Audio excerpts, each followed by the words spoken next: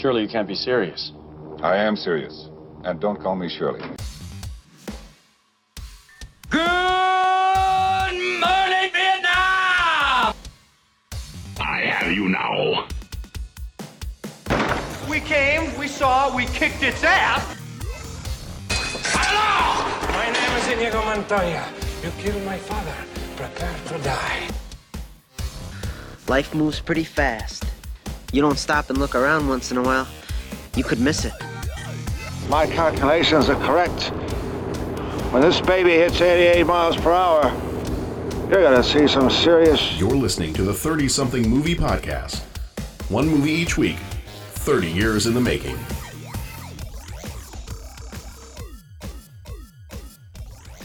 You are listening to the 30-something movie podcast. Today, it's me, John, and... Pat. It's Pat. Hey, hey. I still want to play that music every time I talk to you. I know, and I always go, hey, hey, and that's not what he does. So I just don't. Hey, I'm Pat. Would you like the regular haircut? You know, what kind of haircut do you normally get? Oh, surprise me. You do that quite well, man. I have to say, because I finally went and I'm androgynous. That's why. Well, no, I'm not saying that. But you do the impression very well. Sharing a lot of secrets today on the 30-something movie podcast. Oh, it's the movie podcast. I thought that was our other podcast. Yeah, it's the 30-something androgyny podcast.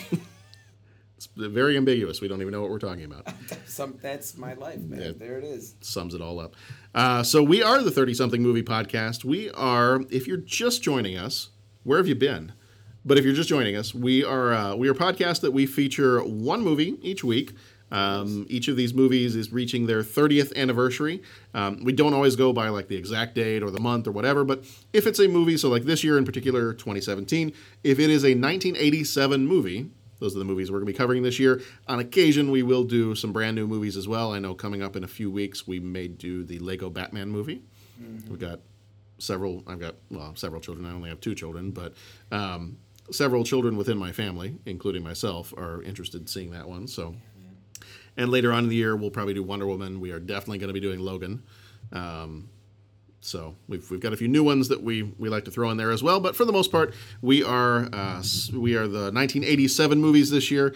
And this week we have Raising Arizona. So this is the Nicolas Cage Coen Brothers movie. Really quickly, we spoil the events of the movies that we talk about. So if you have not seen it yet, you may want to watch the movie first. You don't care about being smoiled. Spoiled.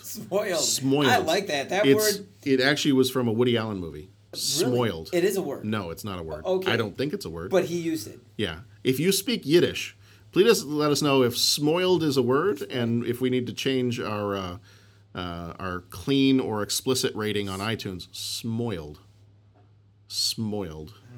Good word. I just did an announcing for the school spelling bee, so I feel like I should. Yeah, that's right. I feel like I should pronounce words correctly too, but that's not happening. There it is. So if you don't want to be smoiled or spoiled, either way, the milk is smoiling.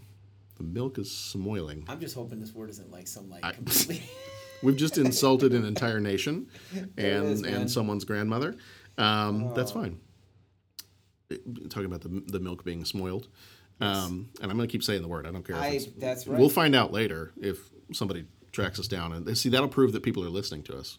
Okay. If they write in and they're like, oh, you said a horrible thing. That's right. Get out. And I don't know why our listeners sound like that. But all right. I picture that some of them do in our heads. Made me think of one of my favorite scenes from a King of the Hill episode where I think they put Bobby on, is it Prozac? Okay. Or some kind of ADHD medication. And he's sitting at the kitchen table and he goes, there's some milk in the fridge that's about to go bad. And there it goes.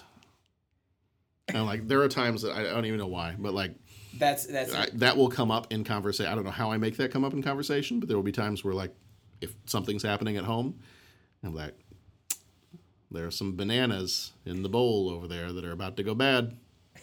And there they go. Nice. Hey, I just looked up smoil.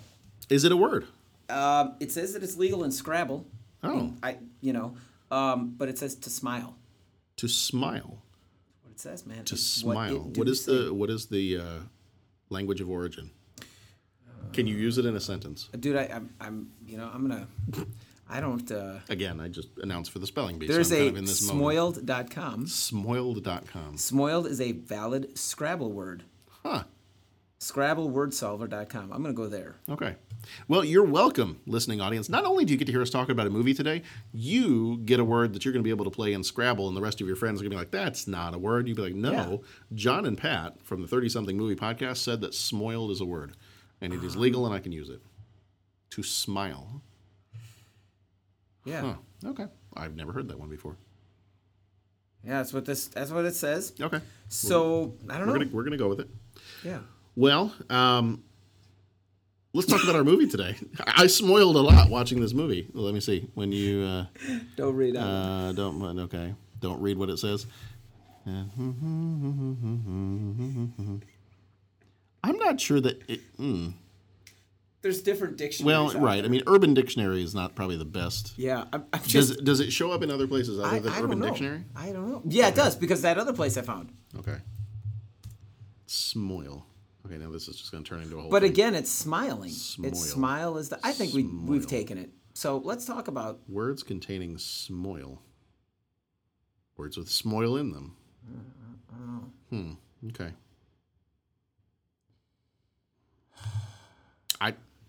I think we go with it. We're going to go with it. I like it. If your family wants to argue, then too bad. Have them listen to our podcast. Have them listen to the podcast. Have them listen and subscribe to the podcast, and then they can learn for themselves. Because, we don't just watch movies here. We provide a service. No, we are a service. Half the time, we don't know what that service is going to be, but... Service. Yeah, okay. That being the case, please feel free, if you're listening to us, to leave us a review on iTunes. You can give us 5 stars. You could give us less, but we'd probably prefer 5 stars. And we promise really not to let that inflate our egos at all. But then you can tell your friends and tell their friends. And then if you tell 2 people, then they tell 2 people, and so on and so on. And more people come and watch the show. So subscribe, rate, listen to us in iTunes. We're in other places too. So we are happy that you're here. We're going to jump right on into Raising Arizona. Raising Arizona came out April 17th, 1987, was rated PG-13, directed, produced, and written by Joel and Ethan Coen. They also did Barton Fink, The Hudsucker Proxy, Fargo, The Big Lebowski, Oh Brother, Where Art Thou, No Country for Old Men, and the 2010 version of True Grit. Music was done by Carter Burwell, who does a lot of music for their movies. He also did Doc Hollywood, The Big Lebowski, Three Kings, No Country for Old Men, and the 2010 True Grit. Budget for this one was $6 million. The box office was $29.2 million. Nicolas Cage played H.I. McDonough. Hi. He was in Leaving Las Vegas, The Rock, Con Air, Moonstruck, Face Off, National Treasure, and Kick-Ass. Holly Hunter played Ed, short for Edwina, just so we're clear. What kind of name is Ed? She was in The Incredibles, The Piano, Oh Brother, Where Art Thou, and Batman vs. Superman, Dawn of Justice, or Beavis Dodge. What was she in there? She was one of the senator. Yes. Okay. Yeah. I'm back. Yeah. Man. Trey Wilson, who died in 1989, played Nathan Arizona Sr. And if you can find better prices somewhere else, my name ain't Nathan Arizona. He was the voice of Aragorn in the animated Lord of the Rings movie from 1978. He was also a police officer in FX. He was in Bull Durham and in a movie called Great Balls of Fire. John Goodman played Gale Snotes. He was in Revenge of the Nerds, Arachnophobia, King Ralph, Roseanne, The Big Lebowski, and Monsters, Inc. William Forsythe played Evel Snotes. He was in Once Upon a Time in America, Dick Tracy, The Rock, Boardwalk Empire. Sam McMurray played Glenn. He was in National Lampoon's Christmas Vacation, The Wizard, L.A. Story, Addams Family Values, and the TV show Dinosaurs. Frances McDormand played Dot. She was in Mississippi Burning, Fargo, Almost Famous, Burn After Reading. Randall Tex Cobb played Leonard Smalls. He was in The Golden Child, Ernest Goes to Jail, Ace Ventura, and Liar Liar. And finally, M. Emmett Walsh played the Machine Shop Earbender. He was in The Jerk, The Blade Runner, Fletch, Wildcats, Back to School, and Harry and the Hendersons, which we will actually be talking about. I think it's next week. Yeah, Harry and the Hendersons next week. Yeah. All right.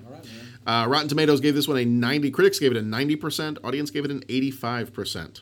Siskel gave it a thumbs up, saying the film was, quote, as good-looking as it is funny, and that, quote, despite some slow patches, it actually was a decent movie.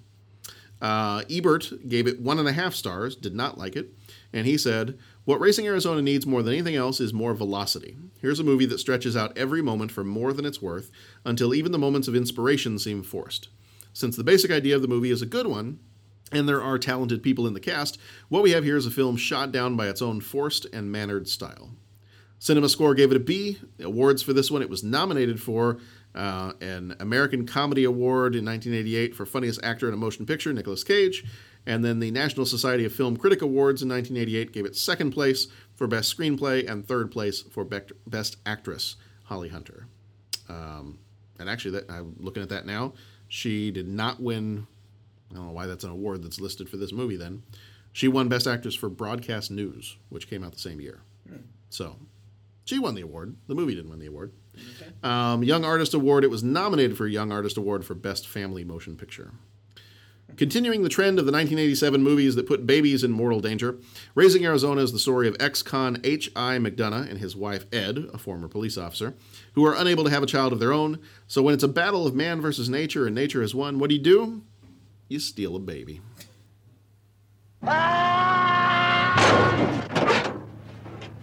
Son, you got a panty on your head. Just drive fast, eh? Turn to the right! The first time I met Ed was in the county lockup in Tempe, Arizona. You're a flower, you are. A day I'll never forget. I do. You bet I do. Okay, then. My lawless years were behind me. Our child-rearing years lay ahead. But biology conspired to keep us childless. You go right back up there and get me a toddler. I need a baby hide. I got more than I can handle.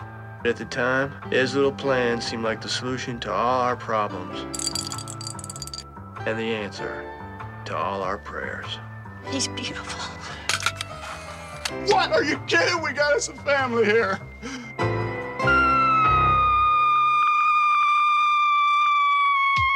I want Nathan Jr. back! What's his name? Ed Jr. Hi, Junior. So far, we've just been using Junior. We call him Junior.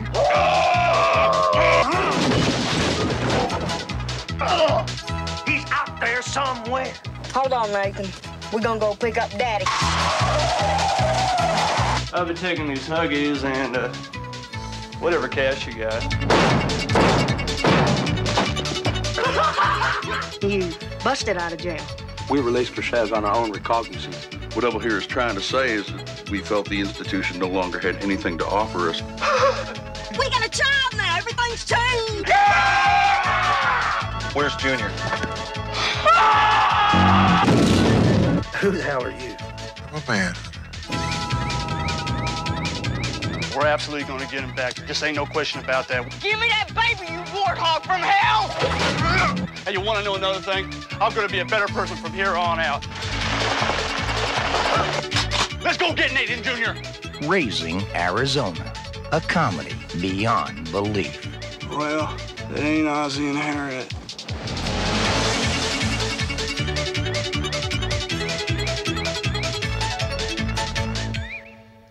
So this movie was influenced by the works of director Preston Sturges, who back in the, I think it was the 30s, did a movie called The Great McGinty, and the writings of William Faulkner, who did The Sound and the Fury and As I Lay Dying, the bane of high school students everywhere. I don't know if they still read As I Lay Dying in high school. Did you have to read that? I didn't read that. You didn't read it? Okay, we did.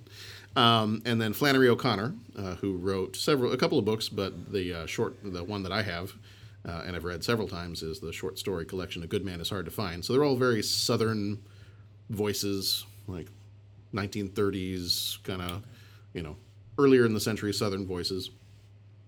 To create the character's dialect, Joel and Ethan Coen created a hybrid of local dialects, and they assumed like some of the reading material of the characters would have been like magazines and the Bible. So they read a whole bunch of magazines, they read the Bible, and then they sat down, and I think it took them 2 months to finish the script. Nicolas Cage said that Joel and Ethan Coen have a very strong vision. Quote, Joel and Ethan have a very strong vision, and I've learned how difficult it is to accept another artist's vision. They have an autocratic nature. So apparently they didn't get along very well when they were making the movie, because I guess Nicolas Cage came in with some ideas on how his character could be, and they just said, no, stick to the script. So there you go. H.I.'s work uniform logo shows that he works for a company called Hudsucker Industries, which becomes the setting of a later Coen Brothers movie, The Hudsucker Proxy, with Tim Robbins. That one's in 1994, so it'll be a while till we get to that one. According to Ethan Coen, Nicolas Cage was crazy about his Woody Woodpecker haircut, and that it reacted to H.I.'s stress level. So the bigger danger he's in, the bigger wave he gets in his hair, which I didn't realize that watching the first time. I was didn't, but that's why funny. is his hair so crazy now? Yeah. The shot in which the camera moves in on Florence, Arizona, when she discovers that Nathan Jr., I think it was Nathan Jr., is gone, is a direct homage to The Evil Dead from 1981, a movie in which Joel Coen was an assistant editor with Sam Raimi. The Arizona screenplay is full of unlikely literary references. Gale and Evel Snotes, the jailbreakers played by John Goodman and William Forsythe, evoke the low-life Snopes family from William Faulkner's stories. I'm not just spouting all the stuff that's coming from, some of this is in my brain, but credible it's sources. Coming from Wikipedia and other fairly credible sources that I've double-checked.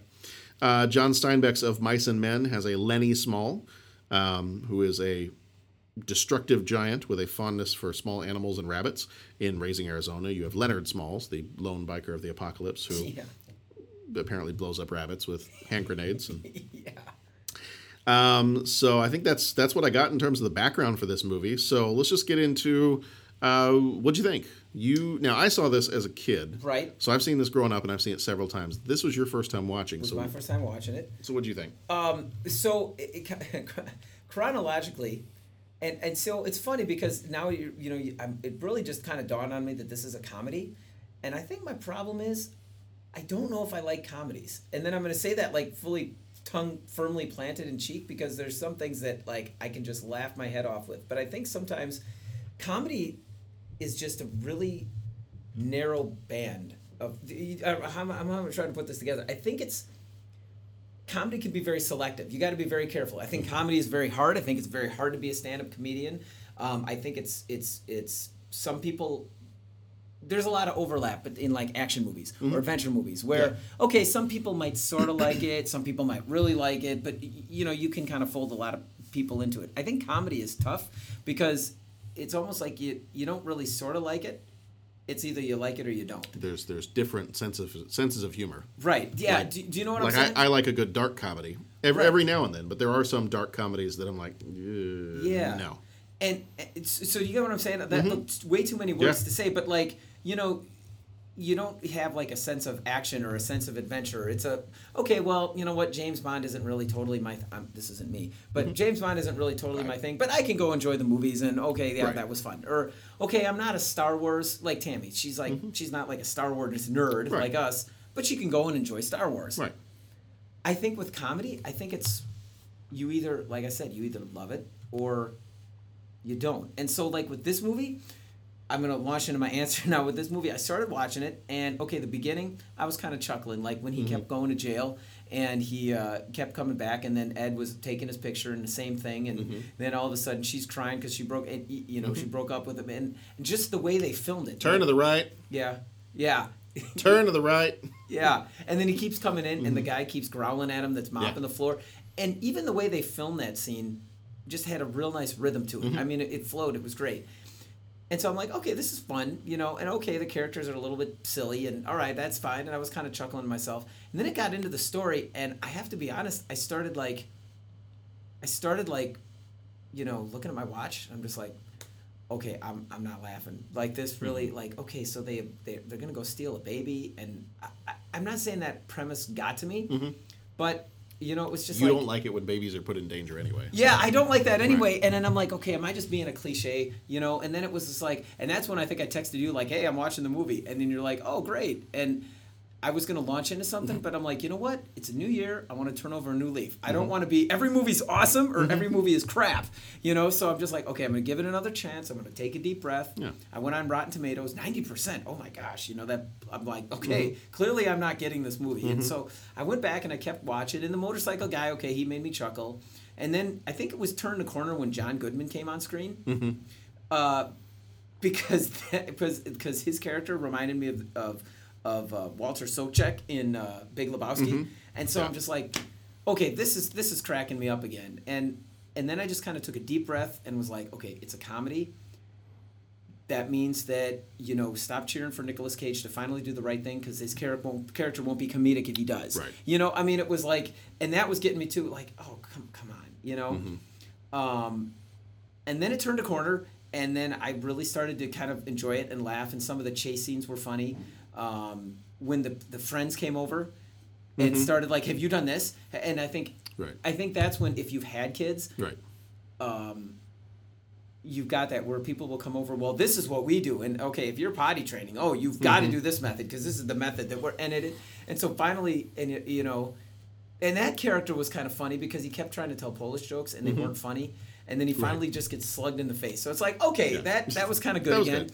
And then I had to go to a doctor's appointment the other day. Yeah. And the doctor was like, how long has it been since you've had your tetanus booster? Yeah. And I was like, I don't know. Yeah. Why don't we just do one so we can just say it was done and taken care of? So when he said, yeah, so why don't we just go ahead and take care of that? So we'll get that done for you. And I'm sitting there, I'm going, would that be my dip tet? Yeah, that's right. That's right. And so, I mean, I'm sorry, this is such a long narrative, but it really was. Like, all this was going on, and then I'm like, okay, there's some funny parts to chase. And then the Dr. Spock book. I think it's hilarious that they kept grabbing the Dr. Spock book. No, those are the instructions. Those were the instructions, which, if I understand correctly, that was like the book that every parent got. Yeah. That was like, and so for this generation, that was like, I mean, I don't know if your wife did, but I remember we went out and bought like the What to Expect When You're Expecting. Yes. Like that type of. Yeah, I think that was the one probably for like our generation, or maybe a little bit before. Yeah. But I think the Dr. Spock book was, because I think my parents had a copy of it too. I'm not 100% sure. And I remember my parents pulling that thing out when someone was sick or someone, and honestly, it's even the books now that you read, like, What to Expect and this happens at this. And I would always tease Tammy with those books and be like, she'd say, well, this, and I'd say, well, unless the kids have read that book, how do they know that that's what they're supposed to? And she's like, but the Dr. Spock, like that. So for that to show up in the movie, I'm like, that's funny. Like, get the Dr. Spock book. And I think they even grabbed it out of the car when the paint thing blew up and everything. So like, once that happened, then it was okay. It was funny again, and the whole part of them abducting a kid. Okay, they tried to return it, and then I got to be honest, it moved into its third iteration from I was annoyed to, okay, I'm laughing at it again, to that end sequence with Nicolas Cage talking about his dream. His final dream, yeah. I was really moved by that. And so that almost seemed like why is that in this movie? I mean, that's kind of the wish of, and that's kind of a cool thing, like, okay, imagine, okay, we're just young kids now. Okay, we're just starting off with babies.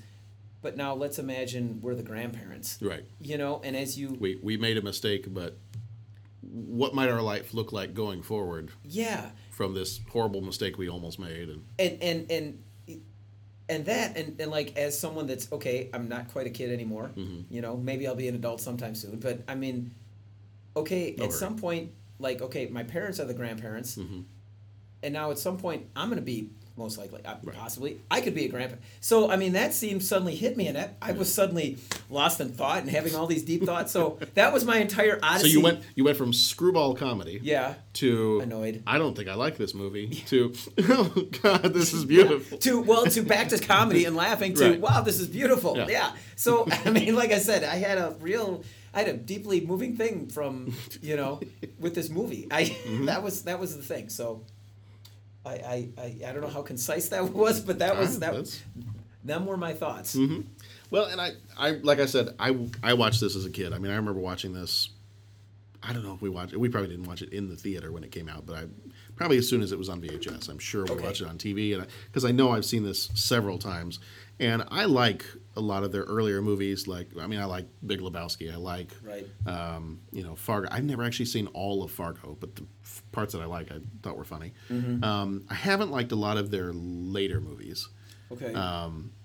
For me, liking the Coen Brothers movies kind of stops with Oh Brother, Where Art Thou? Okay. Which is kind of, I think it's like late 90s, might be 1998 when that one came out. Okay. I think that's the last of theirs that I've liked. And admittedly, I haven't seen a lot of them. I think they had another one with George Clooney called Intolerable Cruelty. Okay. They did a remake of an old one called The Lady Killers. And actually, my wife and I walked out of that movie. It was so bad, we left. Okay. And it's the same kind of like screwball comedy type thing as this one.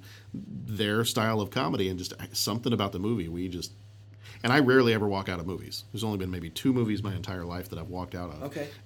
That was one of them. What was the other one? History of Violence. Oh, okay. Yeah. I don't know if I've seen that. Did not care for that one at all. In fact, it just got so ridiculous that we just got up and we're like, nope, done. Yeah. Because something about, I don't remember exactly what it was that kind of set us off. Well, I can't remember what it was that started to set us off in the movie, but there were just certain things that then all of a sudden something happened between the husband and the wife in the movie, and I'm just like, what? Are you kidding? No. Yeah. After everything else that's happened, they're not going to be, enjoying each other's company while clothes are flying on the floor. Yeah. No, that's just ridiculous. And I think it was at that point that we were both like, nope, out of here. We'll go get our money back and go see something better. But I like a lot of their other earlier movies, the Hudsucker Proxy, Oh Brother, Where Art Thou? We used to watch all the time, and I think that's. Have you ever seen it? I have yet to see that. Oh, you gotta see that one. That one's good. That's on Netflix now, I think. So. Yeah, I think so. Yeah. It's the same style. It's like if you took this movie and the same kind of. Everybody's speech is very elevated, and it sounds like people are talking like right out of the Bible or the dictionary, and 1930s, 1920s, 1930s, rural southern area, and so everybody's language is very eloquent, and it's much higher than you would expect from a bunch of hillbillies. Right. So this one reminds me a lot of Oh Brother, Where Art Thou? Okay. With that kind of stuff, and it's the same kind of thing. There's some of that screwball comedy kind of thrown in there, and actually the movie they did before this. I'm going to blank out on what it was called. I think it was called Blood Simple. Okay. Was like a crime thriller type movie. And then when they finished that, they're like, okay, that was good. Let's do something totally different. So then they did this one. Okay. They're like, let's just do crazy comedy. He's going to. They can't have a child, so he's going to steal a baby. That's our idea, and let's write it from there. Have they always done? Other than you just said they did, but since then have they always done? Or have they been associated with more some of their drama and action-oriented movies? Off and on, because I'll go back to the list of movies that they've done, and it's been. I thought I saw Bridge of Spies associated with that name. Is Bridge of Spies? Fargo, Big Lebowski, Oh Brother, Where Art Thou? And then they've got No Country for Old Men and True Grit have been a couple of their newer ones. Well. Let me jump in real quick to their list. But as you're searching, that's almost to the point that I was trying to make, and you made it much more eloquently. You said you really like this movie, you really like that movie, you listed a bunch, but then there was one that you said they did that just you didn't find it funny at all. And that's kind of the thing with comedy. It's really, right. It's not like, oh, okay, I'm sort of getting this, I'll enjoy it. It's just like, I don't find this funny, I'm out. Yet there's no comedy award at the Oscars, right? Right. Or it's like comedy and it's like combined. It's like comedy and or something. But the interesting thing about that is if comedy is really the hardest thing or one of the more challenging mediums to get right, it's funny that it's not thought of in the same, that's not a dramatic role or that's not a... Yeah, I don't think there is an Oscar specifically for comedy. Yeah, no. But yes, I mean, I like this movie, and I like the little quirkiness of this movie, and like I think this is one of those movies where I hear the little, almost like a throwaway line that somebody says, and if you're not thinking, you won't catch it, and it's stuff that, and the way they deliver it is just, it's very straight-faced, almost deadpan, some of the lines, like, and I'm kind of getting into quotes here, but that's one of the things I think I really like about this movie is those little one-liners, and the other is like even just something as simple as, what about these balloons? They blow up in funny shapes? Well, not unless you think round is funny. And then he gets back to the car, and he's like, and then John Goodman's character is like, these blow up into funny shapes? Nah, just circular. Just circular. That's right. I think it's little stuff like that. Like, I think the one thing that the Coen brothers do really well is they take a joke and they're able to drop little pieces of that joke throughout the rest of the movie to the point where if you're still paying attention, if you heard that at the beginning of the movie and you're still paying attention, and later on they drop that little joke, like the Dr. Spock book. Yeah. They have that recurring comedic thing that drops back into the movie at different times. You're just like, I get it. I see what you're doing. Big there. Lebowski is full of that stuff. I remember, when we did that, I was talking about that. It's like, they keep calling upon jokes or expanding and working the material, and yeah, that was pretty good. So, one thing, and I know sometimes we don't like to necessarily get into deeper meanings of movies if there's not necessarily a deeper meaning. But as I was reading up on this, some people have tried to argue that there's a deeper criticism of Ronald Reagan and Southern culture in this movie. Okay. When the Coen brothers were actually asked about that, people have said that they don't like to really talk about deeper meanings to their movies. They just say, we just make movies. And they have said, when they were asked about that for Raising Arizona, they said it's like a real cheap and shameless bid to at making a commercial movie. So they told American Film Magazine, we just decided to sell out, and that was the first decision. So we just made a comedy. Like, there's no deeper meaning to it. But there are things in the movie where it's the Dr. Spock book, where it's, the reason I knock over convenience stores is because, that guy Reagan's in the White House. Okay. Or, you've got some other stuff that shows up here and there in the movie. Yeah. How do you feel about that? Do you want there to be a deeper meaning? Deeper meaning to the movie, or are you fine with it just being? I think I'm fine with it being what it is. Yeah. I mean, and that was kind of like, and that was my problem. What did we talk about with the alien in the trunk and they were driving Repo Man? Yeah, Repo Man. Is that there was there were supposed to be big political overtones in there and all that. I don't necessarily see a lot of those things. Now, I mean, when I sit down to see the movies. Now, if someone says, well, that's because they're so creatively buried and worked in there and all that, well, okay, but if it's so creatively buried, then, and no one's seeing it, does it really exist? Right. Speaking of deep thoughts. Right. And so, I mean, are they making a comment about Southern culture? Okay, maybe, but then is it really that hidden? I mean, it looks like it's a complete, they're kind of ripping on everybody and making everyone from the South seem a little bit silly. Right. That's kind of what they're doing. They're silly, and a lot of them are really not all that smart. Yeah. But they've got, just like they said, everybody talks like they're straight out of the Bible. Right. It's this it's almost the, Bible translations. It's like the King James Bible is the old, it's got the these and thous and thys and all that stuff. And it's like everybody talks at that level, like a Shakespearean level, but it's a bunch of country people. Yeah, which I could say without offending anybody because that's where I'm from. Right, and it's like, okay, I don't know. I mean, to me, that's what I always thought was funny about it. Okay, was you've got these Southern country people, like people that you wouldn't think of, like if you passed High on the street, if Ed and High were walking down the street and you passed them, you wouldn't think when he kind of delivers his little monologues where he's talking about different things and he's talking about his thoughts and and the way he kind of phrases everything, which was what Roger Ebert didn't like about this movie. I think if you pass them on the street, you wouldn't expect them to have like that sophisticated a language. Yeah. And to me, that's kind of what's funny about this is like, yeah, you've got these people that they don't look like they should know these words and this vocabulary, but they do, and that's kind of funny. Yeah, and so I guess I don't. I mean, I get that, and that is funny, and that's part of the humor. But then I don't see that as some big heating meaning. Like I'm not walking out of this movie with, oh wow, that means this, and this piece is falling into place. And so there were a lot of articles that I found where they were trying to talk about this movie as if it was a metaphor for childhood and how you're raised and how you behave, like behavior based on how you're raised by your parents. And that a couple people pointed things out. They're like, well, if you notice, there are several times that the adults cry in the movie. Baby never cries.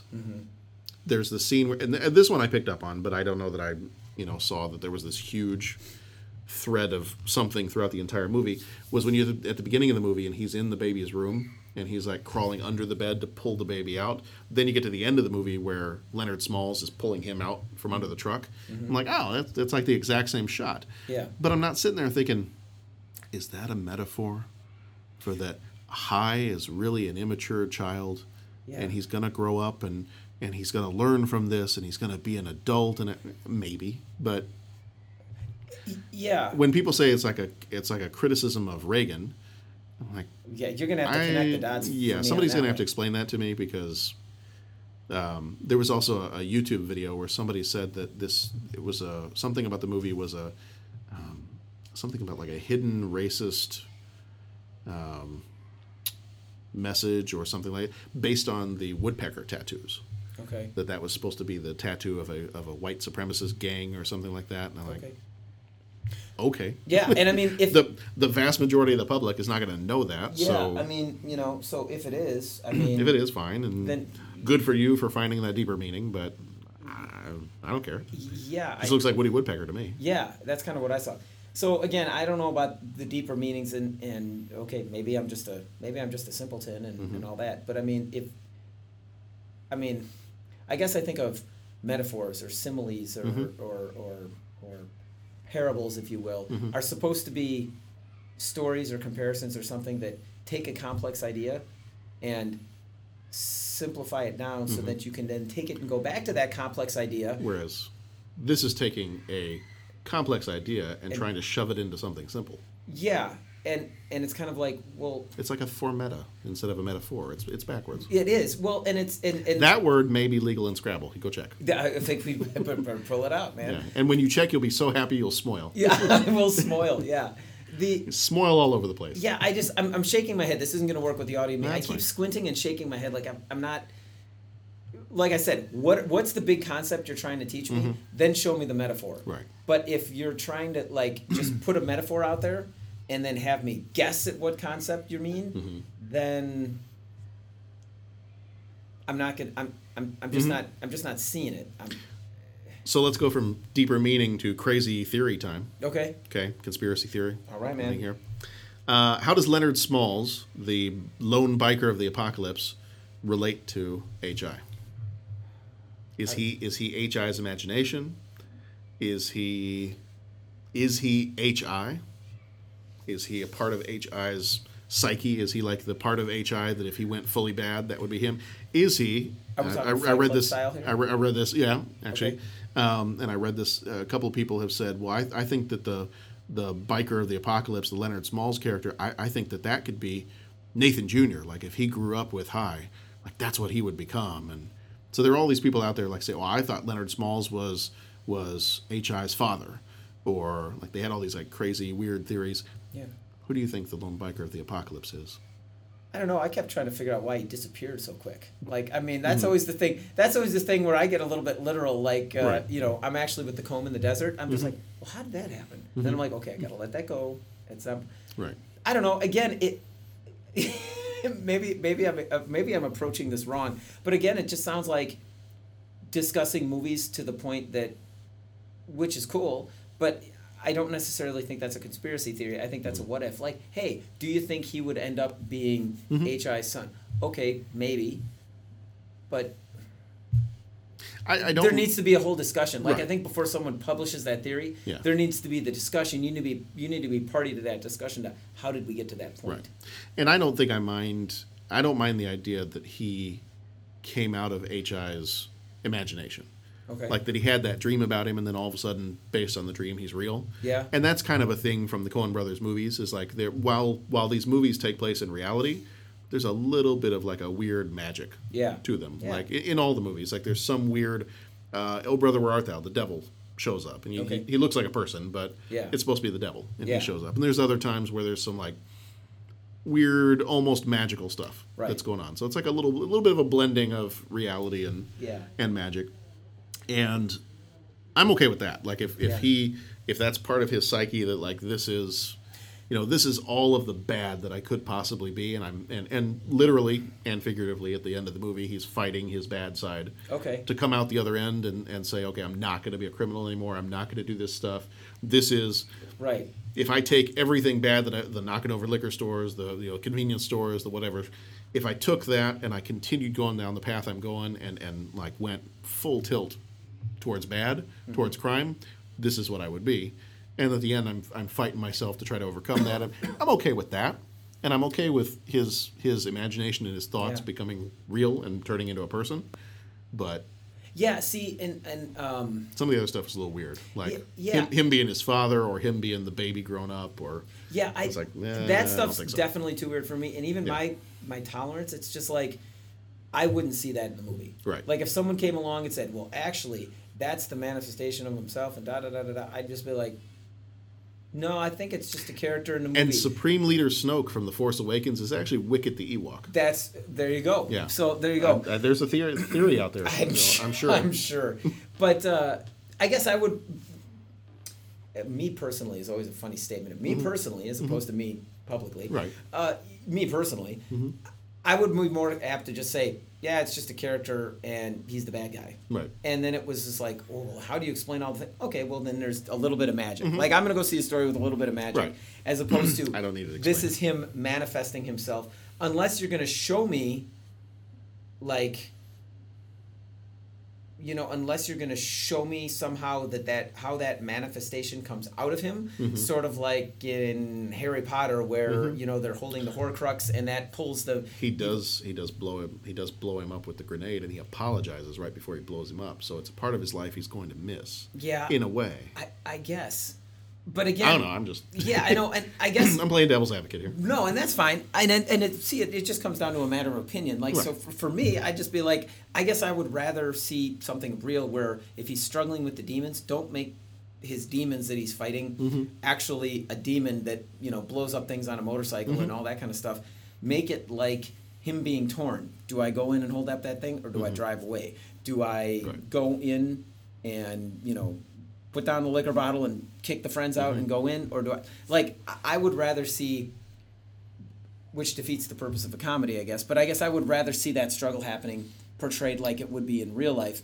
Not like, okay, well, there's this mythical character and all that. So, I'm not saying it's not the way that they intended it to be. Right. I'm just saying I don't see those things. Like, to me, he's just going to be kind of a silly biker guy that makes flowers catch on fire. Right. Which, actually, in Ghost Rider, with Nicolas Cage as Ghost Rider... Right. And it's been a long time since I've seen that movie. Apparently, there is a part where he rides by on his flaming motorcycle, and a lizard on the side of the road bursts into flames. Okay, as a throwback. Which is like a callback to, yeah.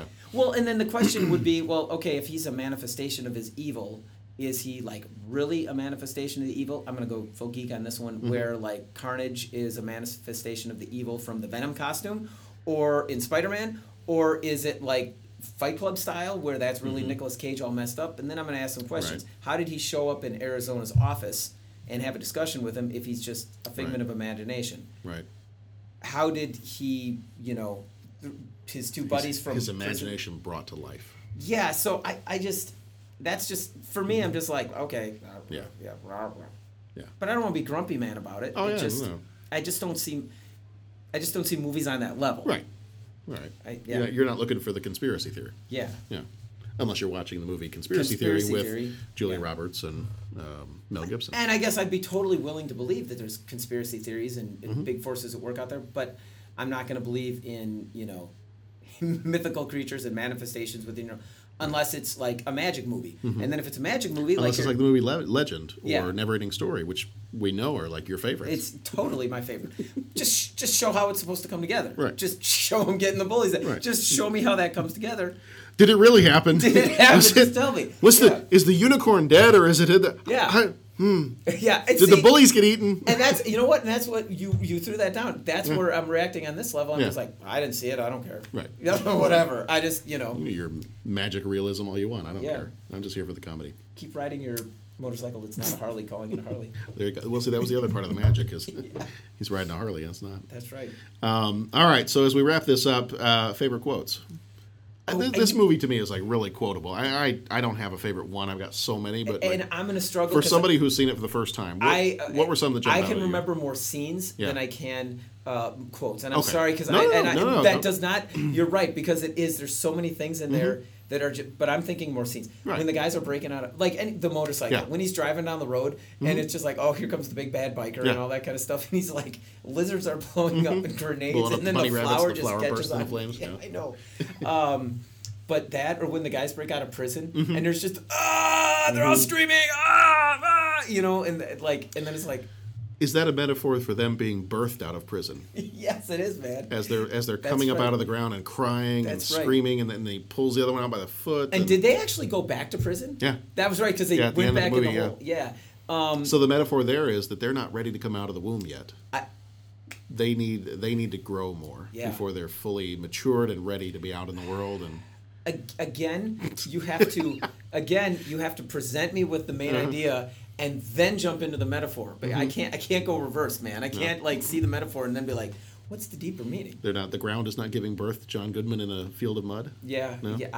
Yeah, So that was funny. I mean, I guess those were the two big scenes that made me chuckle. Mm-hmm. I guess the annoying neighbors that are friends that came over that were just like, well, have you done this yet? Have you done this yet? Yeah.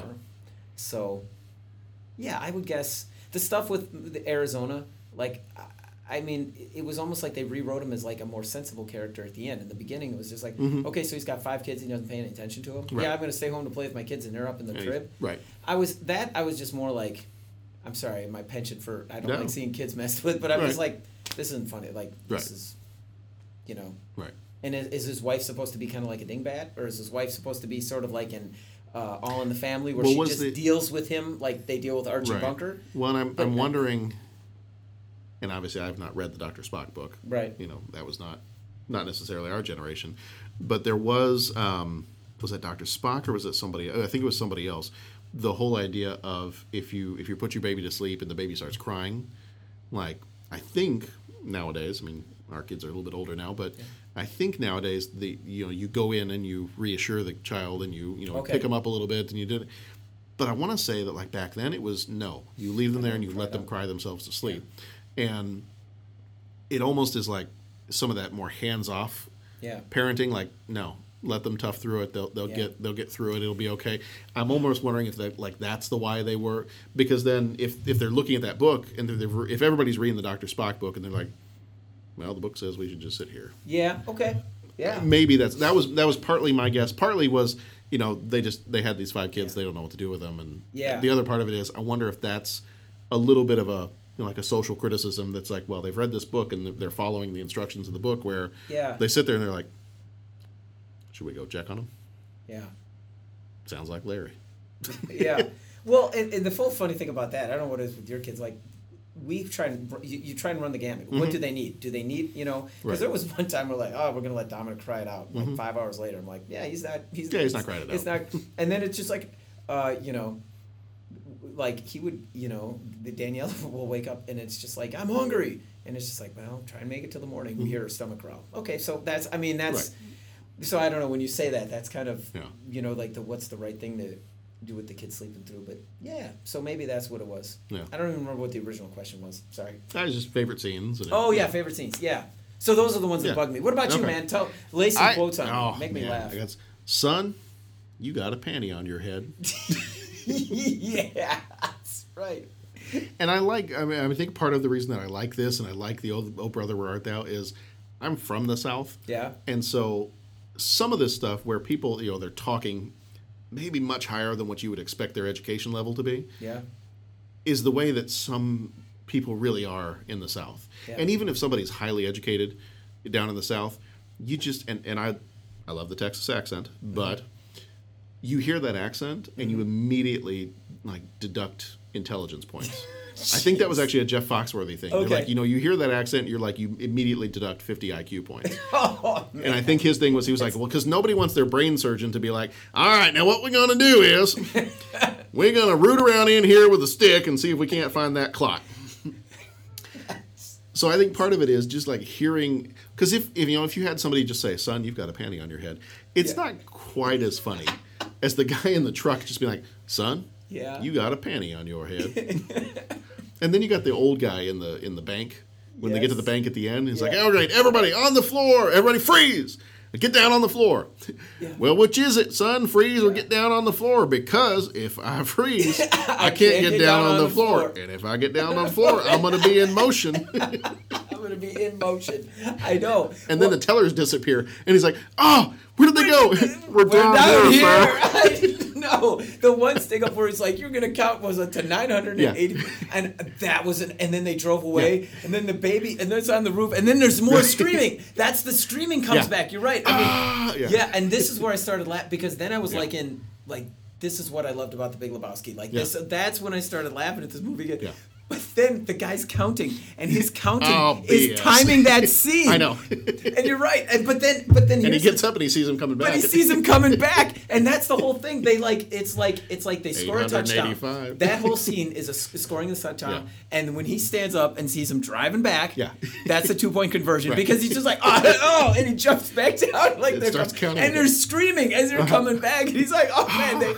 And what was the last thing? And we will check or something like that. And he's trying. I'm gonna be back in 5 minutes. Check and make sure you're still counting. Which so and now here's your metaphor. So is that like a parent putting a kid to bed saying, "I'm coming back in 5 minutes"? I'm gonna check in 5 minutes. Make sure your lights are off and you're still. Mm-hmm. And maybe throw out the Dr. Spock book. Forget what to expect when you're expecting. Watch Raising Arizona. If you're about to have a baby, watch Raising Arizona. And see, maybe that's maybe that's what it is that the Coen brothers do that's so well is that they present you with a theme, and then everything. That's why their humor is so higher level. Is that everything will relate back to that theme in some way. So maybe it's not a metaphor for something, and when he can sit there in good conscience and say, "Well, I don't have a bit deeper metaphor." Right. It's just that their comedy, the comedy is so high level that it everything interrelates. It seems like a metaphor. Yeah. And just.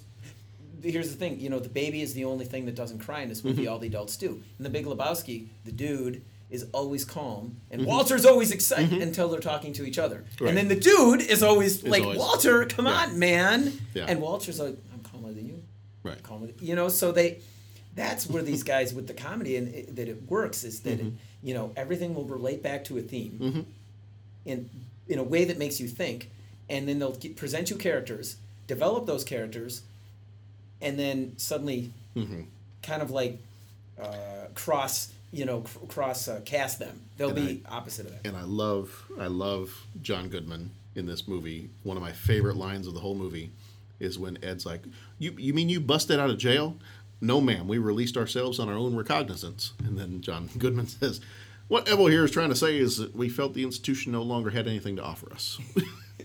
That's right. And you were that scene. Where you said he comes in and proposes. Yeah, that was funny, and again, I keep saying it has a rhythm, and I don't even know what that means, but it's just when he goes in there and he delivers the line. Hi, Kurt. Yeah, and then that it does. It's just they really, and I could see where these guys would be autocratic. Was that what he accused them? Yeah. Yeah. Don't. I mean, I've also heard in that West Wing podcast that Aaron Sorkin was very much like, you don't ad lib Aaron Sorkin's things. I've got a plan. You don't mess with my plan. Yeah, and what are we sitting back and saying now? These West Wing is 10, 15 years old, and we're still talking about how awesome that show was. This movie is 30 years old, The Big Lebowski, and we're sitting there saying, man, it's just these scenes were created. Well, they probably put a lot of thought into it. They were well crafted. My last one, and I like this one, and I think if you're not listening to it, you don't catch what makes it funny. And it's when the reporters are there asking Nathan Arizona about the abduction and everything else, and the reporter says, "Mr. Arizona, which tot was abducted?" Nathan Jr., I think. I like that part where he's not even sure which kid was abducted. Anything to say to the kidnappers? "Yeah, watch your butts." And then this is the one that I loved. "It's rumored your son was abducted by UFOs. Would you care to comment?" Don't print that, son. If his mama reads that, she's just going to lose all hope. Yes. Because you're thinking it's like, don't print that because that just sounds stupid. But then it brings it full. Don't print that, son, because if his mama reads that, she's just going to lose all hope. Oh man, that is yes. Yeah. All right. Well, you got anything else for Raising Arizona? Man, it's a great movie, and I you know what? And like I said, I started off with my soliloquy on the range of it, and I mean, I think that's almost proof that it makes you think. It's now, and here's a deep thought: why is it that a comedy that makes you think suddenly must have all these overtones? You know, it's almost like what I was saying before. Comedy doesn't seem to get any respect like dramas and all that other sort of stuff when you don't realize that doing comedy is really, really hard. So now these guys come along, they're really good at it. It's very highbrow. It makes you think of it. So it's got to have a deeper message. Right. I mean, it can't. Maybe they're just trying to make us all laugh. There's a political criticism here, and maybe they're just trying to make you laugh. Right. But we think that laughter. Well, that can't. Right. You know, it's got to have some kind of commentary to it. Right. You know? Right. I don't know. So, anyways, yeah, I think it's a great movie. Yeah. So if you're about to have a baby, go watch Raising Arizona, because that's probably better than the Dr. Spock book. It's probably better than the What to Expect When You're Expecting, or whatever. Yeah. Whatever exists now. In the meantime, if you want to find out more about us, you can go to 30podcast.com. We got all of our stuff on the website there, ways to email us. Check us out on Twitter. We're at 30podcast, 30podcast@gmail.com. We're on Facebook, 30podcast, Stitcher, Satchel, Google Play Podcast, iTunes. You can listen to it just directly from the website. All those different fun things. Next episode, come on back next week, and we will be talking about Harry and the Hendersons. Now, have you seen Harry and the Hendersons? I have. You have. Okay. Like it? I did. I saw it as a kid. I don't think I've seen it since then. Okay. And I don't want to. Can we jump into spoilers, or should we wait? Let's wait. Let's wait. Anyways, if I'm thinking about what I'm thinking about, then I'm thinking that's probably why I didn't see it again. Okay. Well, and then in 2 weeks, yeah, we have that family classic, Over the Top. That's right. I have not seen that, but I'm excited. It's been a long time, and I will say this is a tough movie to track down. I was trying to find a copy of it, and I was having a little bit of trouble finding. It's gone silent. There's a lot of things over the top this one. Yeah. All right, man. All right. Well, in the meantime, be excellent to each other. Go watch some good movies, and go watch Raising Arizona if you haven't seen it lately. Yeah. And we will see you all back here next week for Harry and the Hendersons.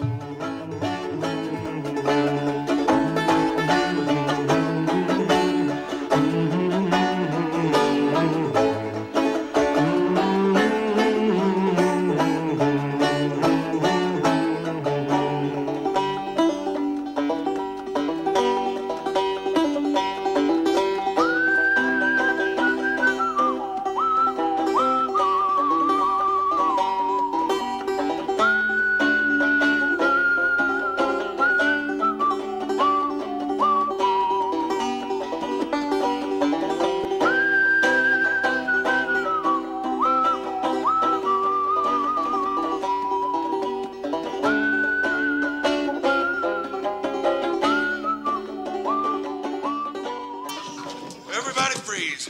Everybody down on the ground.